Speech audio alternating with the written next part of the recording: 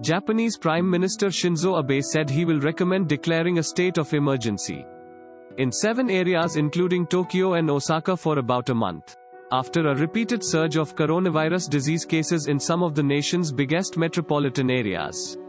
The move hands powers to local governments to try to contain the spread of the disease that causes coronavirus disease, including by forcing residents to stay at home. Unlike countries like France, where residents fine for leaving their homes, there is no legal power to enforce such requests.